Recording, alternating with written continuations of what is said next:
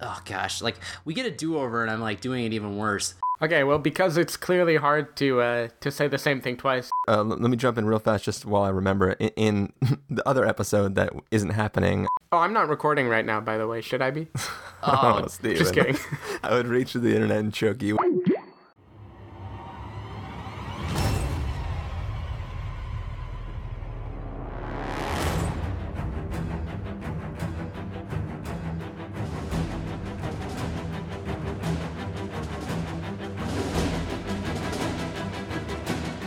Hello, everybody, and welcome to the Spoiler Warning Podcast. This is review number 307.5 with our review of Guardians of the Galaxy. I'm Christopher Schnese. I'm Carson Patrick. And I'm Stephen Miller, a.k.a. Star-Lord. I am Groot. And if you're joining us for the first time, the Spoiler Warning Podcast is a weekly film review program. Each week on the show, we're going to dive in, debate, discuss, and argue over the latest film releases coming to a theater near you. This week, again, but for you guys for the first time, we are talking about Guardians of the Galaxy. We experienced little technical difficulties. It was my fault. Like multiple catastrophic failures of technology. A lot of connection issues, a lot of interference issues. I incited the wrath of Zordon. Yeah, I grabbed the Infinity Stone and blew up the computer and just a lot of... Yeah. Carson fell into the ether. Yeah. Steven's grabbing the Infinity Stone. I'm just standing here, like, freaking out, trying to get my plant to grow back.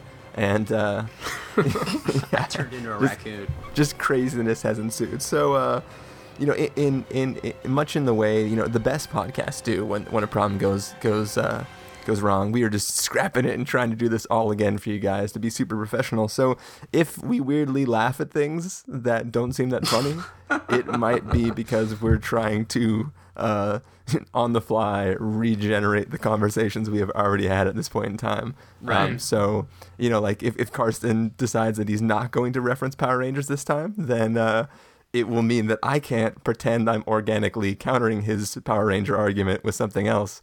And I can't bring in a Beetleborgs reference, as I'm apt to do.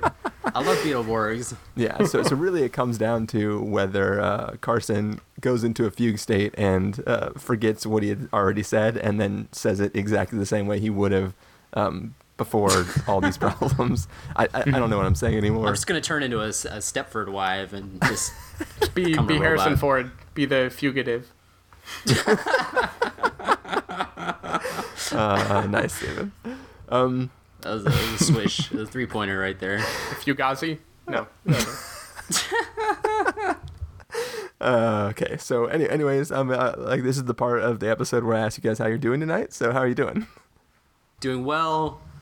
I'm so excited. My pants are flying off. Oh no, we don't get to have the organic conversation about not wearing pants. Also, it's because it's also very warm. So, yeah. Yes.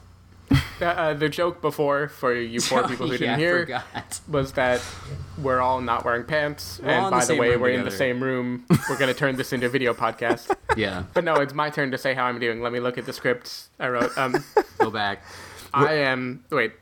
Steven coughs. I am doing well. Did you, are you getting a physical? Yeah. Okay. Yeah. That's what I thought. Well, you forgot to turn your head, Steven. Let me do it again. I am doing well. You have cancer. We are recording at night. That is different from recording in the morning. How are you, Chris? I'm more awake during fine. the night. Other than the immense heat and the sitting on a towel on a chair in my boxers, I'm doing quite well. Luckily for me, I didn't get very far into my review for this film, so everything I say will be genuinely organic. We're rebooting this review, and I can start over and not have to try and make a Lord of War reference. But does that mean I don't get the Ethan Hawkeye reference? Yeah, Ethan Hawke, yeah. No, unfortunately not. Okay. All right. Well, before we just massacre this any more than we kind of already are, but given the nature of the thing, I think we're doing all right. So let's go ahead and start this episode off with the trailer like we always do. Let's go ahead and listen to that, and then come back and give you guys our review.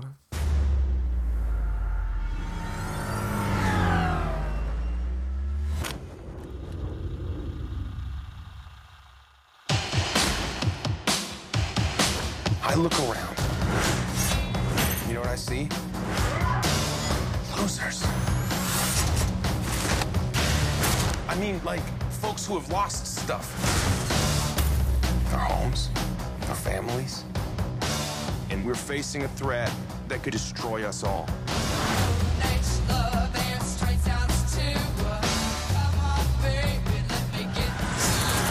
If we're gonna save the galaxy, we're gonna have to do it together.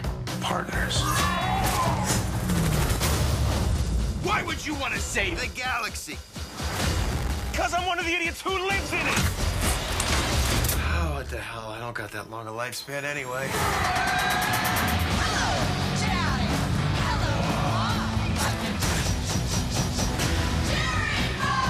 Why would you risk your life for this?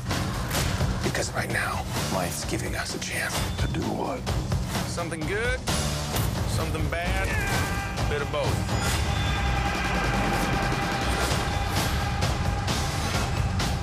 Or you will fight beside you. I will destroy you and your world. First, you gotta go through us! We're the frickin' Guardians of the Galaxy. I'm with them.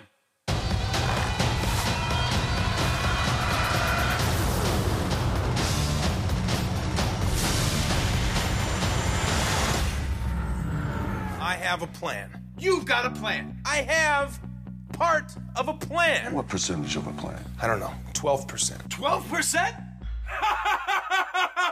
That's a fake laugh. It's real. Totally fake. That is the most real, authentic, hysterical laugh of my entire life because that is not a plan. I am Groot. So what? It's better than 11%. What the hell does that have to do with anything? Thank you. Groot's the only one of you who has a clue. Oh.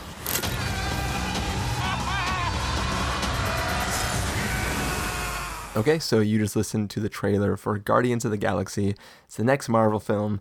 A little bit different than the other ones. This is the more crazy universe-expanding aspect of, it's a little more on the Thor side. We got these crazy space people. We got thieves. We got assassins. We got, bounty hunters, whatever. All sorts of crazy stuff. They get thrown together as a big bad has some object that he wants to use to do some damage to different places in the universe, and our group of people who start off as possibly enemies, they have to work together to become friends to help take on the bad guy and save the galaxy. So, what did you think of this film, Carson? Well, I'll just get right into it and say that it's an amazing film, and James Gunn, writer and director of some other great films like Super and Slither, is behind this one, and he was a perfect choice to direct this movie because I feel like he has a very unique... he puts himself into the film for sure. He puts his unique stamp on it, and I think he's just one of those type of filmmakers that really can't be not creative, or he just basically can't put himself into a film similar. Now, did he write this too? Yeah. Similar to how I feel, people like Shane Black really can't make a movie without putting his stamp on it. I think that he definitely, if you've seen his other work, like, that he deals with the zany and the crazy, and he's taken this film, and it's definitely this wasn't exactly a known Marvel property. Like, it was pretty niche, and I think he totally made it work for mainstream audiences. Like, obviously people ate it up, and it's funny how oh gosh, like, we get a do-over and I'm like doing it even worse. I was like, yes, this is my chance to shine, because I thought you were on a roll there for a bit. I was on a... Now you know how Jake Gyllenhaal feels. A roll downhill. With the dagger that turns back time. Thank you for explaining that, Steve. I was like running through my head. I was like, I don't. Like, where's he going with that? I was like, Jake Gyllenhaal has two of him in Enemy. There you go.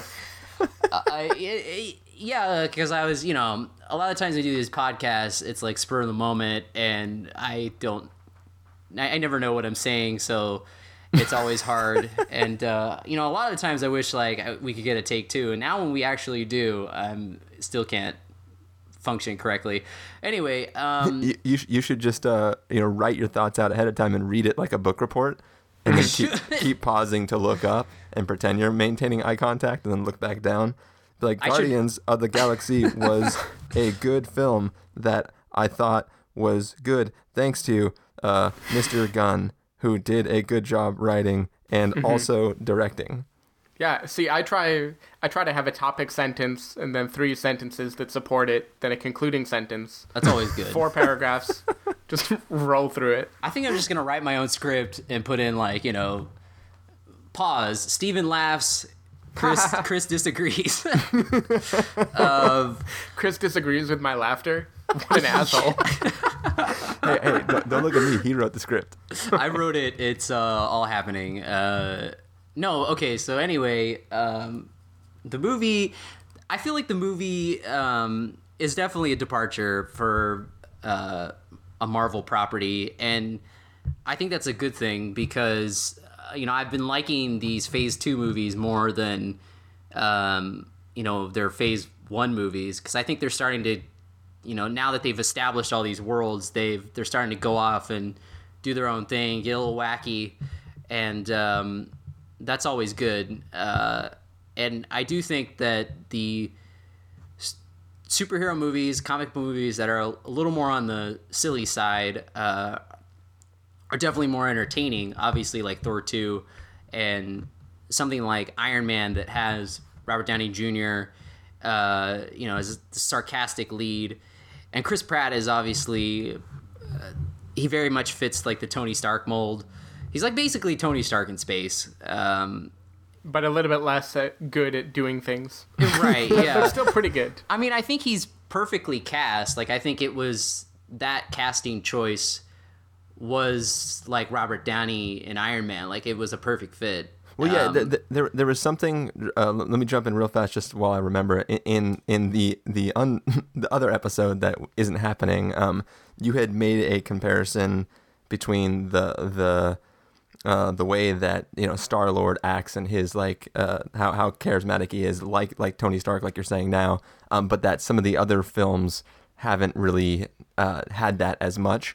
And there's an interesting comparison. If you look at both Thor and Captain America, the humor is not derived from them being charismatic, but them being sort of fishes out of water. So right. Captain America is the goody two shoes, good old yeah, hooray, hoorah. And he just the humor is that he doesn't understand how to function as a normal human being. And the same way as Thor is he's literally not from Earth. He's an Asgardian and he doesn't know how to behave in a way so it's funny that he doesn't get our customs as Earthlings, but then right. Star-Lord and Tony Stark are these dudes who are just they're also similar in that they have suits that they wear that allow them to fly around and do they fun have a stuff. mask and stuff. Yeah, so they are very much similar characters, and while Tony Stark likes being more the center of attention and doing things on his own, and Star-Lord is obviously kind of stuck needing the help of others, they still have that really charismatic, you want to jump behind them and have a good time,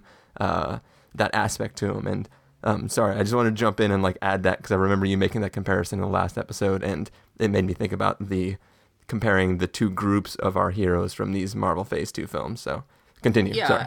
I think that's exactly right. And I think that I was in the minority on disliking Captain America 2, but I think that with that film, they did do, away with the fun vibe that the first one at least established, the adventurous spirit. And this movie really is the polar opposite of that film. And it gives you a ton of adventurous spirit. I mean, like I said in part 1, I mean, this is the biggest, theme park ride, but encapsulated onto screen. It's you want it to be a world you wish they would just stop building Avatar Land and build Guardians of the Galaxy Land at Disney World, so you can hang out with all these characters and walk around in all these different worlds, because the worlds that they've created are very unique and very cool to look at, and each place has like a really cool stamp. Like, it's all very colorful, and it's very much I mentioned Power Rangers, but I mean that's something that I personally thought of, but it's more in line with stuff like The Fifth Element, definitely Buckaroo Banzai, definitely something wacky like Captain EO at Disneyland, and of course Star Wars and Firefly too. Like, I think it really has that sort of space opera feel, which I think is what really sets it apart from not only the other Marvel movies, but other comic book movies too. Like, this really isn't, a quote unquote superhero movie. Like, they aren't, people who fall into powers. Like, they are just kind of this ragtag team of, misfits, and they go on, adventures in space. It's it's very much like, Star Wars or something, instead of, Tony Stark, becoming who he is, et cetera, et cetera. I think it's definitely on par in terms of origin movies with the first Iron Man. I liked it even better than that, but it was like the first Iron Man, where it established everything so well, and gave you the characters that you've come to know and love in the Iron Man movies, and I think that's what really sets it apart, is that it's got its own flavor. And this was something that you said, Chris, in the last thing, but that, if this had come before Thor, how would people react, basically? I think the movie would still be awesome, obviously, but I think, we're getting it now for a reason, because, Marvel is smart to introduce its heroes the way that it did. Obviously putting Iron Man first and getting you really invested. Robert Downey Jr. was perfect. That was the perfect vehicle to do that.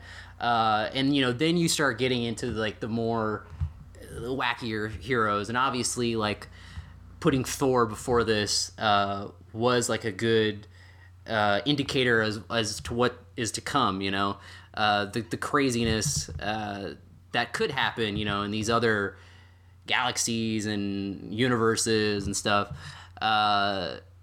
So yeah, like, it's very zany, but it works. Like, the tone of it, it never falters, really. Like, I think it's the perfect balance between action, comedy, sci-fi, and like I said, everybody in the cast is perfectly cast. Like, I think that, obviously the villain isn't up to par as with, some of these other villains. Like, Steven, you mentioned, again, in the other part, that that the villains, usually the villains in Marvel films aren't that spectacular, and that's true. And I think that here, the plot and the villain aren't really the star. It's like, it doesn't really matter. They're kind of an afterthought. Not an afterthought, but I mean, they're just a vessel to create to put all these characters, and create all these worlds so that you can have fun with them. But I mean, I did like Lee Pace as Ronan the Accuser, or yeah, that's what his name. Almost said Ronan the Syracuser. The Barbarian. Another inside baseball term.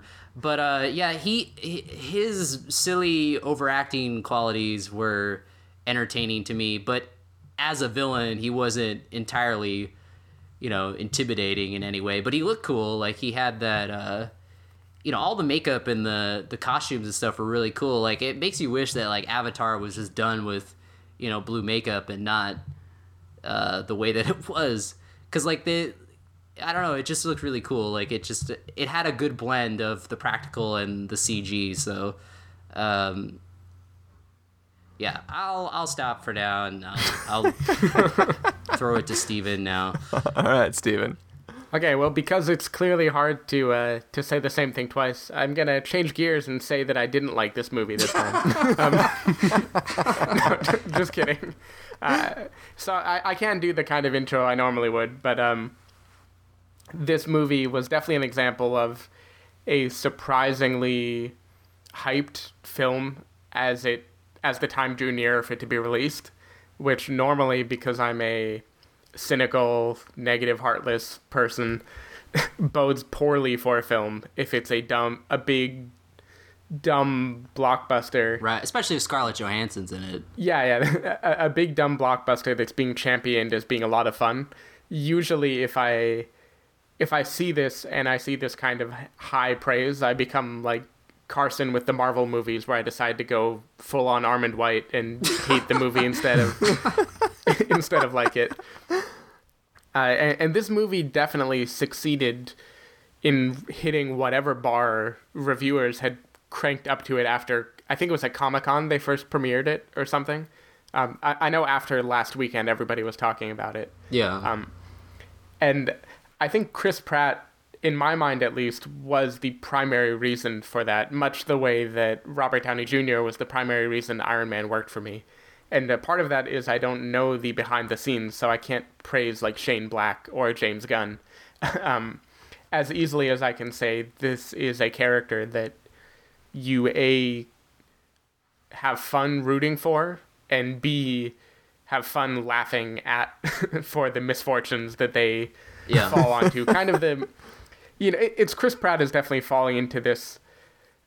I can't really call him typecast. He definitely always plays a sort of naive person who thinks a little more highly of themselves than other people think of them. He's a lovable rogue. Yeah, he's lovable. He has a big heart, and he's fun. He's fun to watch. It's the Andy Dwyer, the everything, and it really works well in a movie like this, where he is not a unredeemable character or just an oaf. He's also like pretty badass. I mean, there are scenes towards the beginning where he's introduced for the first time and he's fighting and escaping, and the dude clearly has action star potential. He isn't only the butt of the joke. He's not Burt Macklin in space 100%. Yes. Yeah, definitely. But he also he also is very good as the butt of the joke, and every little witty retort and little bit of humor that goes into the most serious moments in this film. Like there's one that I don't need to go into detail with, but where he's saving Zoe Saldana's character, and it looks for a moment like it's going to be a very self-serious, heroic, romantic place, and then he says something that just completely kills the mood. Which is exactly what I like about this movie. Every time it starts to take itself a little seriously, or maybe hint towards that, it has just a nice, goofy joke afterwards to remind everyone, like, we're all here to have fun. Nobody is here because they think they're so heavily invested that they care more about the plot than they do the journey. And I think so. You mentioned that the villains are never particularly interesting or scary in Marvel movies, and I think that's intentional. I think there's the like Christopher Nolan brand of film where the emphasis is on the darkness and the devastation and just how bad can it get before the unlikely hero saves the day. And I don't think Marvel movies try to do that. Maybe Captain America 2 tried to make the bad guys seem a little bit like, how are they going to do this? But for the most part, they're going to win, and it's all just about how much of a fun ride can they put you on. I loved the soundtrack to this movie. The fact that rather than just having superhero music, they would bring in these 70s and 80s hits. A, because the music is a lot better than traditional movie scores. But B, that's it also true. It constantly reminded you that you're here to have a good time. It wasn't perfect in every respect. Like, I'm not going to say the plot was incredible or deeply moving or the characters are such that they go through an arc that would tell me something about greater humanity. That'd be a pretty crazy thing to expect from a Marvel movie. But they do a great job with what they do. And I think in particular with the kind of side characters like Groot and Rocket, at the very beginning when they're introduced, they seem like a one-note joke, kind of like a Kramer or something is a little bit of a one-note joke. But by the end of the film, you've lived with them for so long that they can make a character just make a facial expression or do a little something, and it can just bring the audience to laughter. Or like it has such a powerful response that in a 2-hour movie, as opposed to like a 10-year sitcom, it's pretty incredible the way they manage to balance the lovableness of the characters with the zaniness of the plot and the sort of meta humor of this is a goofy comic book movie and we are aware that we're not your typical superheroes. I think Carson maybe didn't say it this time, but definitely before you said it's probably your favorite Marvel movie. Oh, right, yeah. And I would echo that. I would say, with the exception of maybe the Iron Man films, this is my favorite Marvel movie, precisely because there's never a point where I'm groaning, where I don't feel like the director and cast are also groaning and say, like, haha, look, we're about to throw a joke in your face that's going to make this all worthwhile. So yeah, definitely love this movie. Chris, what did you think? Yeah, I guess I can say everything fresh because I pretty much hadn't said very much in the last episode. This is about the point where Carson started disconnecting, and we realized that Steven's interference was actually in the recording and not just in the internet telephony aspect of this project. I'm not recording right now, by the way. Should I be? Oh, Steven. Just kidding. I would reach to the internet and choke you with your static-filled USB You're gonna cord. transcend. But yeah, so like honestly, there are really only two problems that this film really faces. A is they don't pause long enough after the jokes to let the audience's laughter die down before characters start issuing lines of dialogue again. So like there's literally lines where like the entire auditorium is just erupted in laughter, and then characters are already talking. You're like, whoa, everybody stop laughing. I can't hear what he's saying. So that's really problem number one. And problem number two is that this does have to be tied to the rest of the Marvel films. So we get this whole, we have this whole, like, we have to have this through line with like what Thanos is doing, like how this is going to tie into future Marvel films. But really, like, This is an assembling of a group, a space-style Avengers, if you will, and we're really, like, I want to see these guys go on adventures of their own that don't even have to be galaxy protecting. Like, I know that they're the Guardians of the Galaxy, but I want to see them, delivering packages to, like, some planet in the whatever system, and, like, I just want to see little antics of what these guys are going to be doing, and like little just mercenary runs. Like, hey, there's this guy, he has a bounty on his head, let's go out and collect this bounty. Like, I'm up for those type of journeys with these crews. Obviously, we're not going to get that because this thing is making money like crazy, and it's a tie-in with the rest of the franchise. So they're not going to focus on stories as mundane as delivering packages and stuff like that. But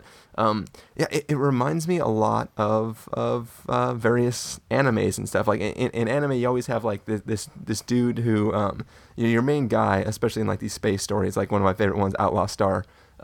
You have a guy who is really proficient at what he can do, but he's also a little goofy and a little like he's simultaneously badass and not badass at the same time, and it's sort of like almost that like Jack Sparrow type thing where like somebody can be looking at him going like, man, that is the worst pirate I've ever seen, and then he does something badass, you're like, oh, that is the best pirate I've ever seen. Like that sort of aspect. And obviously, Star-Lord is a similar type of thing where, like, if you're the authorities and you're watching him or you've captured him or you're seeing him do something silly, you're like, really, this guy, like, what's up with him? But he can, he can brawl a bit. He can do crazy stuff. And I don't know.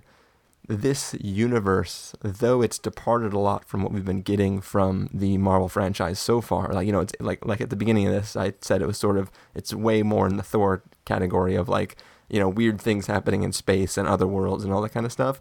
But it's just, it's really fun.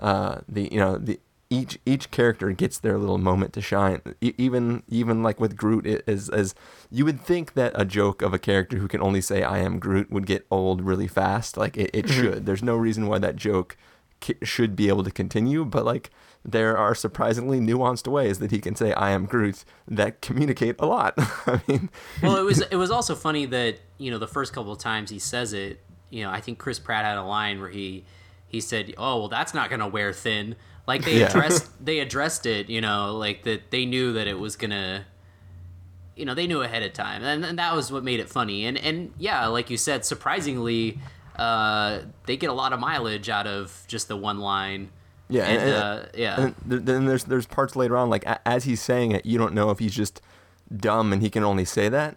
But then Rocket has the line about how like his vocabulary is just terrible. That's why he can only say "I am Groot." But he's actually like in his head, he's actually smarter than that, and he's really communicating. So you have scenes where you have him responding as if he heard words that weren't just "I am Groot," while Groot is just saying "I am Groot" back and forth. And it's like, what do you mean? He's basically the Chewbacca of the Guardians of the Galaxy universe. Like literally the same height as Chewbacca. Like, yeah, this is exactly what he is.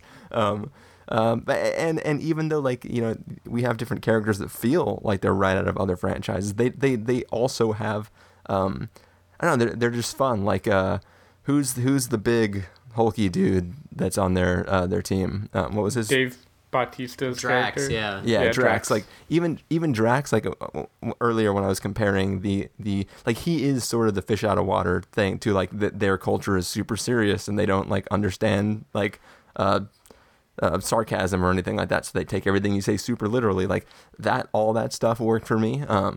And I don't know, it's each characters or each group of characters really has their humor aspect to it, their badass aspect to them. It's just a fun ride. And in our other episode, Steven was saying that he hadn't even seen Thor 2, and I was curious about.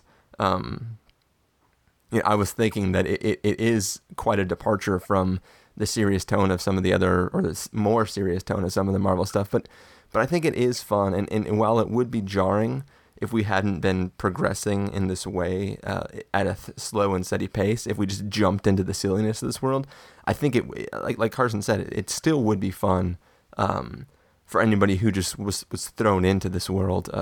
There's just a lot of there's lots of good gags. There's lots of good, legitimately good action beats. It has everything you would want from a comic book movie, and then some. And it's really like it's taking itself. It's doing everything you're allowed to do in a comic book film, while still feeling mainstream enough to not be like, oh, that's just one of those weird comic booky movies. Like it's like, no, this is a big budget action film, and it's bringing in big budget money.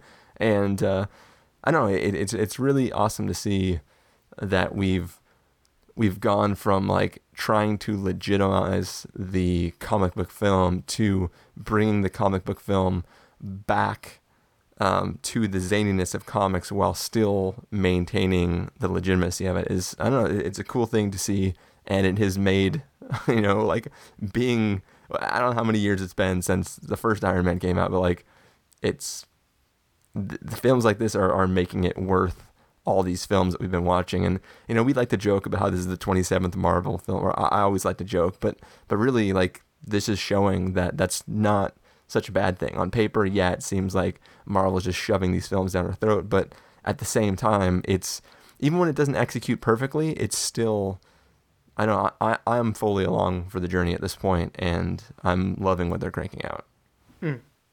Yeah, and it was interesting to watch when I went and saw the movie. It was like a packed showing, and I was at first kind of like, oh, great, like we're going to have children running amok and people like busting out their phones and all this fun stuff. And I was shocked at how, basically during the trailers, people were still kind of, settling in. But once the movie started, I was shocked at how, like, quiet and respectful everyone was. Like, they were actually into the movie. Like, nobody got up to, like, go to the bathroom or anything like that.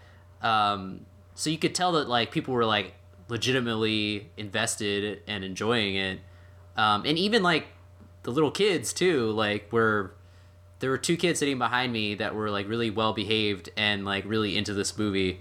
So that just like goes to show, you know, how great it truly is. Or maybe that just was my audience. I don't know. But you got the one lucky showing of everybody who's good and behaved. right, maybe. But no, I would say like, my audience was pretty behaved too. yeah, like no, Chris, you said that like, oh, the, you know, quote problem number one that it had was that people were laughing too hard at certain jokes and you couldn't hear the next line of dialogue. I mean, that's never a bad thing. No, yeah. It was, you know, I was being facetious, No, but like, it was one of those things where it's like, ha ha ha. Wait, the movie's still going. You didn't like. There was no like wait for it, hold, release. Yeah. It was just like, no, we're still going. If you think And it's it's almost funny, too like- bad for you.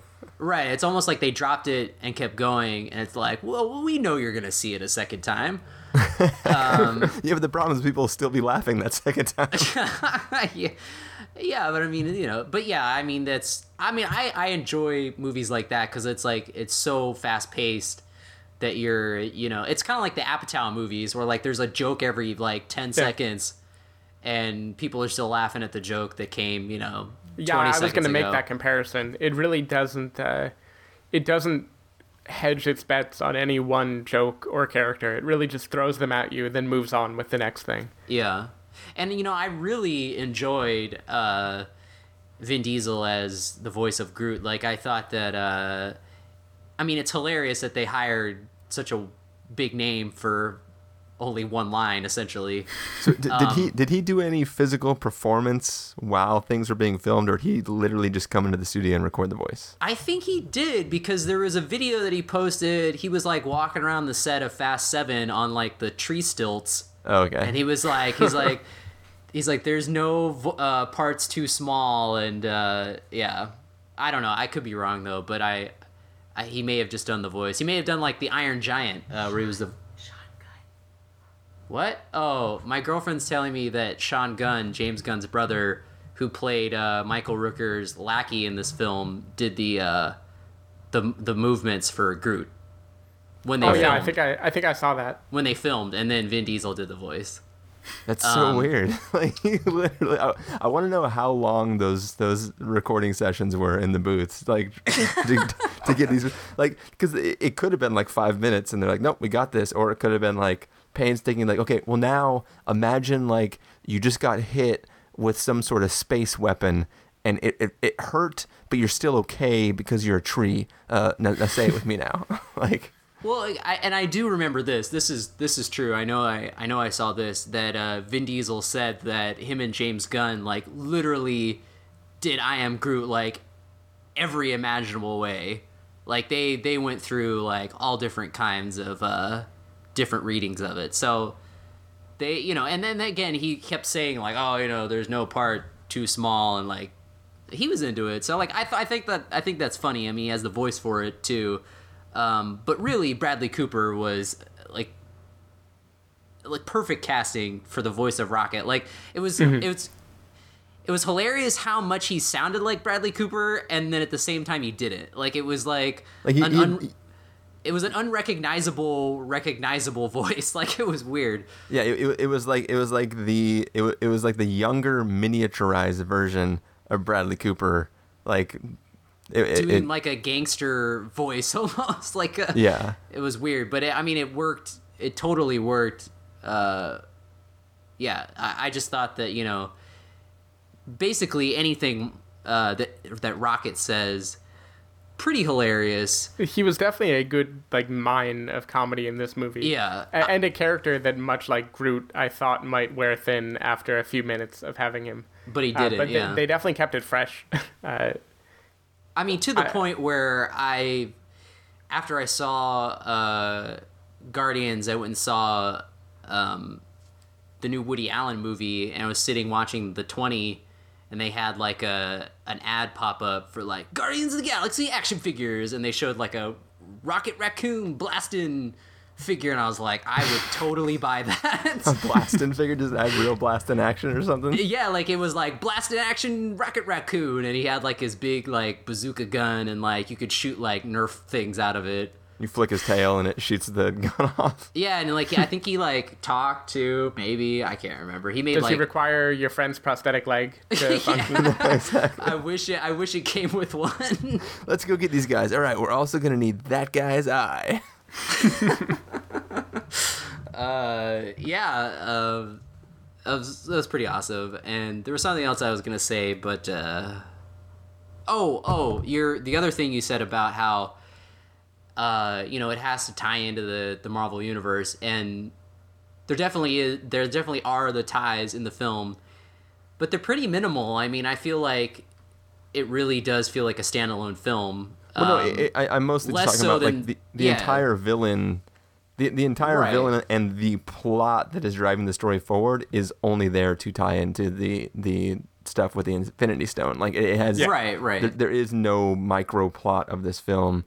It's only that drives it forward, and that's sort of for me, like you guys both mentioned, and I don't remember if it was the original recording or this recording, but you're both saying that like that wasn't that exciting or that special, and that non-excitingness and non-specialness is only even there to tie it to those things. Yeah, but I mean, it is pretty much in the background. Like, I think that you could sit anyone down who hadn't seen any of the Marvel movies and they could still enjoy it. Like, in terms of not going like, oh, who's this or whatever. Well, it's not so much tied to it. It's not so much tied to it. That was one of the funny things too, is that like this, in any other normal circumstance, we would need a previous Guardians of the Galaxy film to introduce all these players and give us a reason to understand that they're there. But in this, it was like they just like started spouting off people's names, and like the characters knew of that person, but like the audience doesn't if you haven't read any of the comics. But it was weird the way they handled it in a way where, like in Thor 2, it's like, okay, all you have to do is like, okay, they're, these people live in Asgard or whatever, and they're Asgardians, and Thor's that guy. And that's really everything else you learn as you're going. Like a new threat emerges and you're learning about that threat as the characters do. This film was positioned in a way where it's like, nah, we're not going to bother. Everybody already knows who everyone is. So just continue. Like we're jumping into Guardians of the Galaxy as if these characters had existed for several other properties, and zero time is spent on explaining who characters are or why they are. It was like, oh yeah, these two adopted children of Thanos, they're there.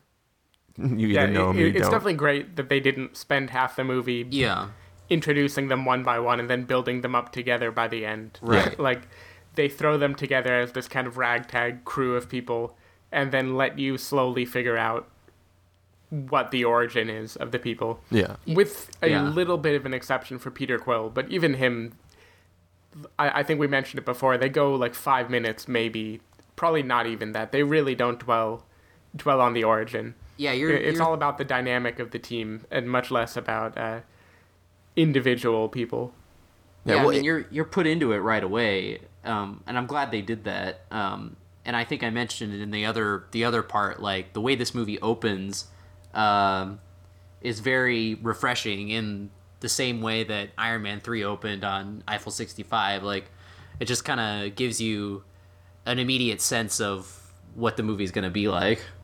There is one thing that was kind of strange for me, because I am not I literally cannot call myself a reader of the Galaxy of the Guardians comic, but I have read the first 2 issues of the Marvel Now, like the not re-release, but like all the new issues that like they started all from like issue number 1s of like everything, all the different series. So I read the first 2, and I know something about the Star-Lord character that the Star-Lord character in this film doesn't know really at all during the course of this entire film, and they like allude to it and they hint at things, and it was interesting. Like, I feel like the whole opening to this film is only there to pay that off in a way that this film isn't doing at all. So I don't know if it was, I feel like it's not fan service, but that it's like teasing stuff they want to do with like Guardians of the Galaxy 2 moving forward. And it was interesting because literally reading the first issue, having that knowledge as this film started, I was like, oh, that's weird. They changed this characteristic about the character, and then by the end they throw some hinting in that no, it wasn't changed, that's still there, and it actually played into the course of this film, but in a way they're not actually focusing on. They sort of throw it out there and then brush it off as not being important, even though it technically is. And I'm being super ambiguous right now, but it was just kind of funny to me watching it from the lens of literally reading 2 issues of the comic and like having this comic knowledge. It was kind of funny. I definitely picked up on that, though, like that they were going to be probably addressing that in the next movie. Yeah. Yeah, and that was why it was there. But I mean, even if they never made another Guardians of the Galaxy, I think that opening still totally works. Like, I think that, you know, by jumping right in and not having to do like the typical origin movie structure was the right way to go. Yeah, but they could have just had him being this Salvager mercenary, right? Yeah, whatever his career is, junker, like whatever he is, like he could be a space pirate dude, and that's enough to understand that character. We don't need the little bit of, you know, we don't need the view of him as a child to understand that. There's definitely another part in that sequence that plays off, or that pays off at the end of the film. Yeah. Concerning his mother, but yeah. Yeah, so yeah. I think that that's still necessary, but yeah. Yeah. I mean, and I will agree and echo what Steven said, that the choice of music and the music placement in this film is really spot on. Like, I mean, I'd much rather see characters walking in slow motion to Cherry Bomb than some Inception riff. Mm-hmm. So that was a good choice. Especially when some you mentioned Hans Zimmer riff or something. You mentioned the mother in particular, and I think every scene that involved the mother, not that there were many of them, but if it hadn't been for the music, it could have veered on the extremely groan-worthy cliche for me. Yeah. And the music instead just brought this atmosphere fun to it, where I was like, what the hell, go for it. I'm having a good time. Yeah. And I don't know if we'll talk spoilers, but I will just say the after credits thing in this movie, I laughed so hard, and I think that was like a total troll move on James Gunn's part, because you know there were people in the audience going like, I can't wait to see what Avengers 2 tie-in or whatever is going to be at the end of this film, and then it's like, oh, we got this. It was kind of like how people were up in arms over the stinger of Iron Man 3, where it was just, you know, him in therapy. But I mean, I thought like doing something like that was funny. Like, I mean, you know, it doesn't always have to be a, you know, preview for the next one or whatever. I mean, I like when they change it up, but are you? I'll just say right now, I thought it was dumb, but whose side are you on, Steven? Did you know what it was? That's the main thing. I knew what it was. I didn't know why it was. I understood. Well, it is a Marvel property, so yeah, I understood what it was in that respect, but I don't know enough about the property. I thought it was funny. I laughed. I probably would have preferred a bigger payoff than that, but I didn't feel burned. I thought the meta fact that they would make that be the ending of it when they know that 90% of the audience is waiting. Yeah, I mean, that's what made it funny to me. That's what made it funny to me. And especially, like, if you know that character and his original film, not exactly the most beloved, but, and I think that's what made it even funnier, too. But there's no way that Marvel will fund a solo movie around that. But yeah. Which is precisely why I was like, But, I mean, I think why? it fits. That totally fits, like, with the tone of this movie, and I think that, you know, I think it was a great little bit at the end. Like, it was completely unexpected. So, that's for sure. Dude, it was hilarious. Like, I like, there were definitely some people who were scratching their heads, you know, and not in like the way people were scratching their heads going like, who's this Thanos fellow at the end of Avengers, you know? But like, okay, so at the end of the Avengers, when you see the Thanos character, you can immediately pull out your phone, Wikipedia it, and then you have some context for where the film franchise is going as a whole, and the fact that will like this scene will never play into any of these phases of Marvel's activity. No, but that's why I thought it was funny, is that like it's not going to in the way that the stinger at the end of Iron Man 3 was, you know? Yeah. So that's why, I mean, because like there was enough already that they didn't need to have like another thing. 'Cause, I mean, I just thought that totally fit in line with like the humor of the movie. And it was like a total like shout out, like, oh, if you know this, like you're gonna know why this is so like funny and ridiculous. But anyway, So I will say a less controversial thing, which is that the mid-credits video clips made me and most of the audience howl with laughter most of the time. Yeah. So yeah, definitely it's worth sticking through and watching the credits.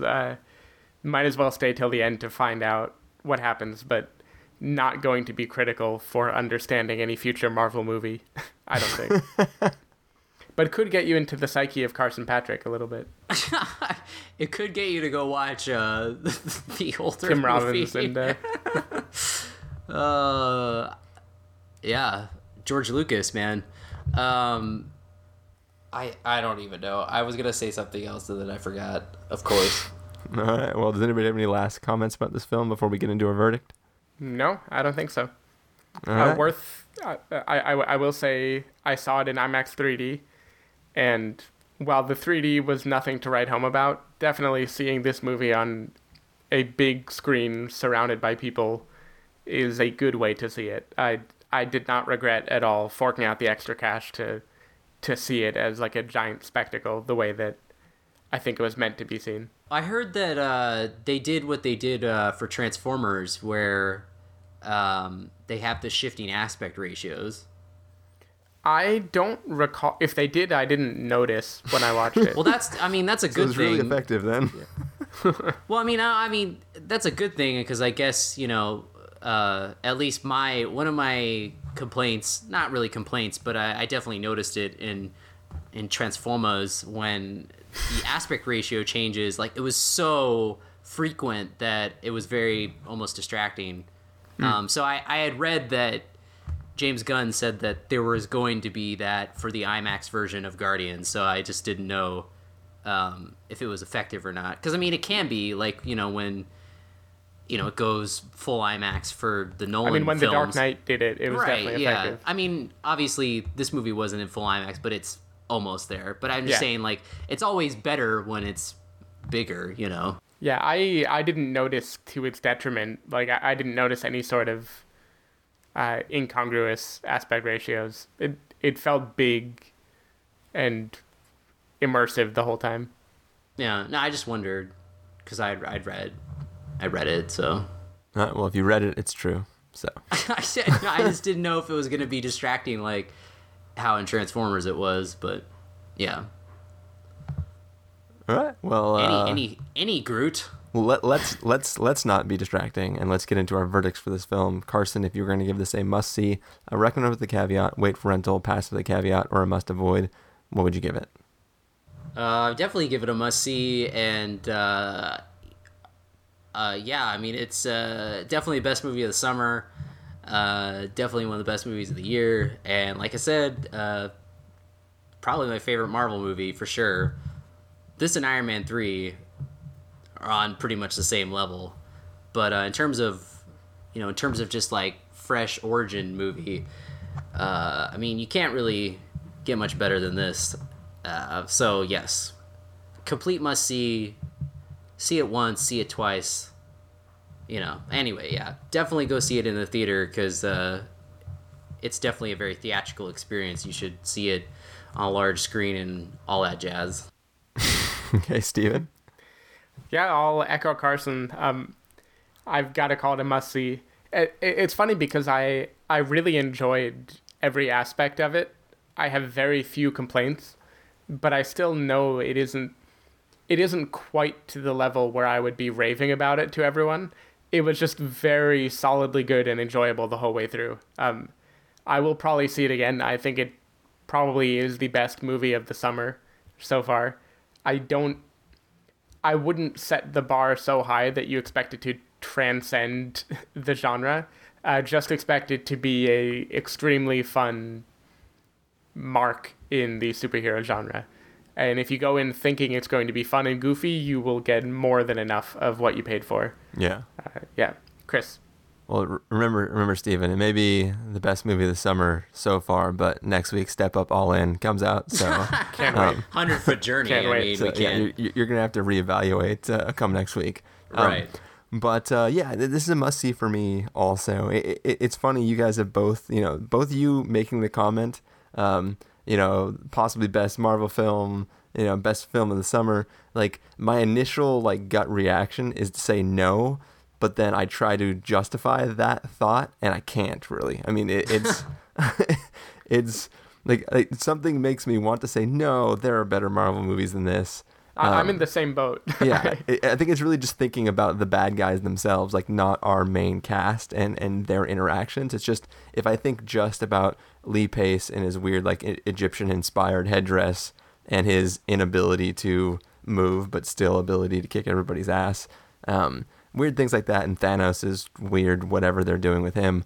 Those things, I think about those, and I think it feels campy, but the rest of the movie is just badass and hilarious, and everyone's great in the friggin' movie. So why can't it be?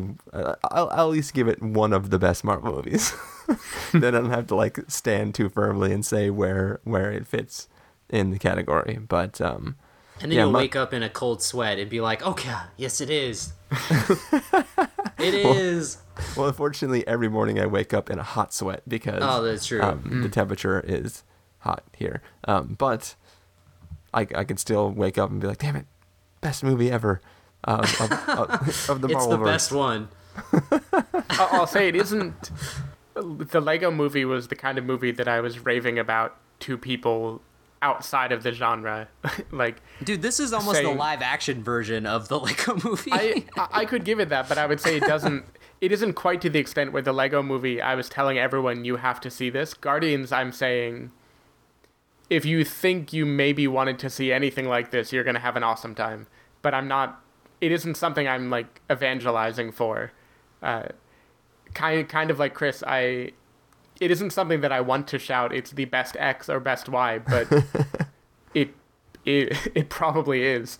Yeah, very solid. Cool. Well, I believe that is our review, and so far it appears as though we've made it all the way to the end without any major technical difficulties. So I think this is going to be a wrap, guys. So Carson, why don't you let everybody know where they can find you throughout the week? Practicalcandy.wordpress.com. Yes. Steven. Twitter.com/sdavidmiller or sdavidmiller.com. People can find me at ChristopherInRealLife.com or Twitter.com/ChristopherIRL. You can find the podcast over at thespoilerwarning.com where you can get a bunch of the back episodes of the show.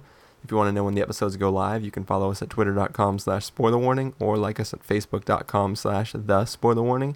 If you want to get a hold of us directly, you can send an email to fans@thespoilerwarning.com. You can use the contact form on our site, or you can call and leave us a voicemail at 760-575-4TSW.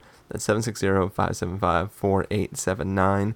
Music for this episode will come from the soundtrack to Guardians of the Galaxy, so hope everybody's enjoying that. And I'm not going to promise any individual particular review for next week because I think we're still bouncing around trying to figure out what we actually want to subject ourselves to. There are many choices.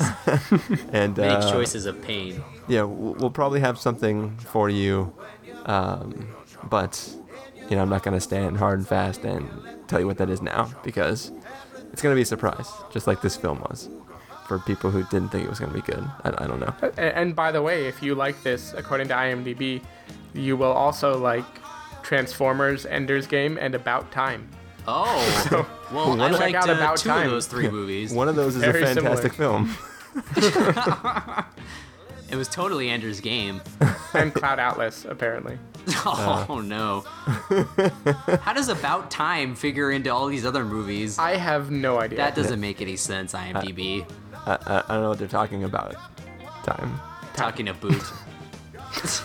I will say real quick, though, that Hooked on a Feeling will forever now be associated with Guardians of the... Like, you'll just immediately think of Guardians of the Galaxy when you hear I will Hooked on a say Feeling.